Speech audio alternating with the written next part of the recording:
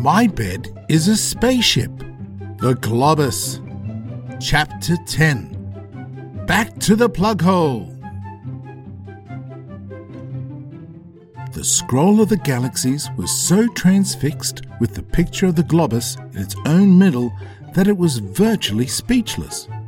"Scroll," asked Curtis for the third time, "how far are we from the Plughole?" Globbus, was all it replied. "What are we going to do?" asked Mr. Hippo, who was so nervous that he started licking the end of the toffee sheet. Curtis grabbed the scroll and looked at the coordinates for the Plughole. He had a brilliant idea.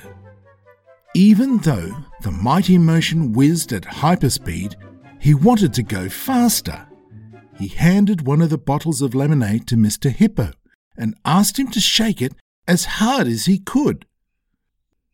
Mr. Hippo's whole body shook along with the bottle in a way that it looked like a strange dance. "First Officer Zip," Curtis commanded, "take over the controls, please." "Indeed, Curtis." Curtis then took the bottle of lemonade and thrust the neck of the bottle into the force field and out the other side. He held the bottle with one hand, and with the other he pushed against the force field and began to undo the top of the bottle. Suddenly the lemonade exploded in a mass of bubbles and propelled the mighty motion forward. Meanwhile, Mr. Hippo was staggering around the mattress, so disorientated that he kept falling over. "Amazing," said the Scroll of the Galaxies. "At least I think it is." "Indeed fantastic, indeed spectacular," said First Officer Zip. Delicious," commented Mr. Hippo. Curtis blew out a breath of relief as he neared the Plughole. He navigated the mighty motion right up to its side. The two vessels touched, and the force fields made a fizzing noise. There was a sudden crack of lightning, and two white interlaced patterns became one, so that a ball of energy encircled them both. "Great piloting, Curtis," said Grandpa Tub. The plastic ducks started quacking and wiggling and flapping their wings in unison, and Curtis burst out laughing. "I did the same the first time I saw an astro dance," said Grandpa Tub. "They're just happy to see you." The Spacemates quickly carried the sheet of toffee to the front of the Plughole. They placed the sheet over the hole, and Curtis poured some jelly around the edges to glue it into place. The problem was that the jelly was too warm to set. To make matters worse, the Globbus shadow was getting larger. They all looked open-mouthed to the left. "Told you it was the Globbus," said the Scroll of the Galaxies. "I don't think so," said First Officer Zip. "The Globbus is on our right."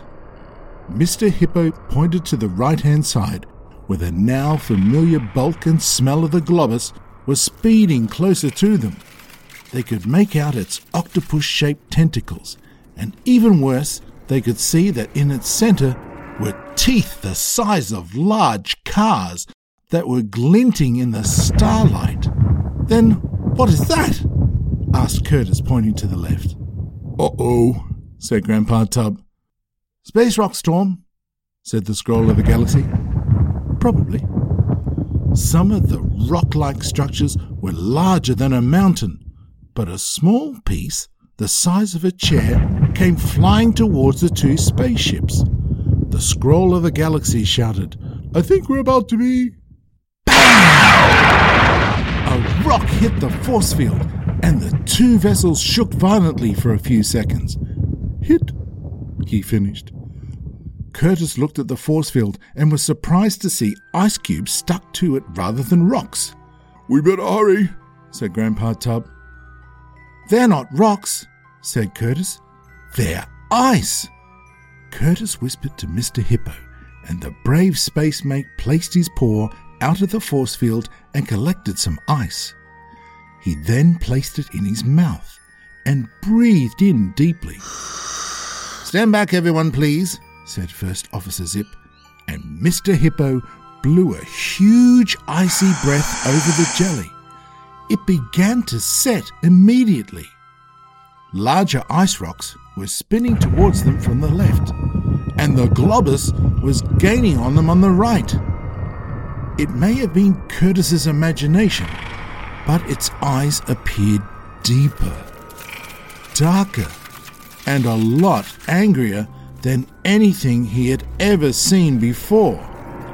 It made him feel as if he had forgotten to do his homework, had broken his mother's favourite plate, and had gone to school without his trousers on, all in one go. The mighty motion was hit by another ice rock, which, although it was no bigger than an apple, managed to shake the ships and cause Mr. Hippo to swallow the ice cubes. He fell silently to the bedspread. More and more space rocks flew towards them, and the Globbus opened its huge mouth-like shape so that rotting animals and part-digested spaceships could be seen and smelt. Curtis knew that they had moments to survive, but then a terrible thing happened.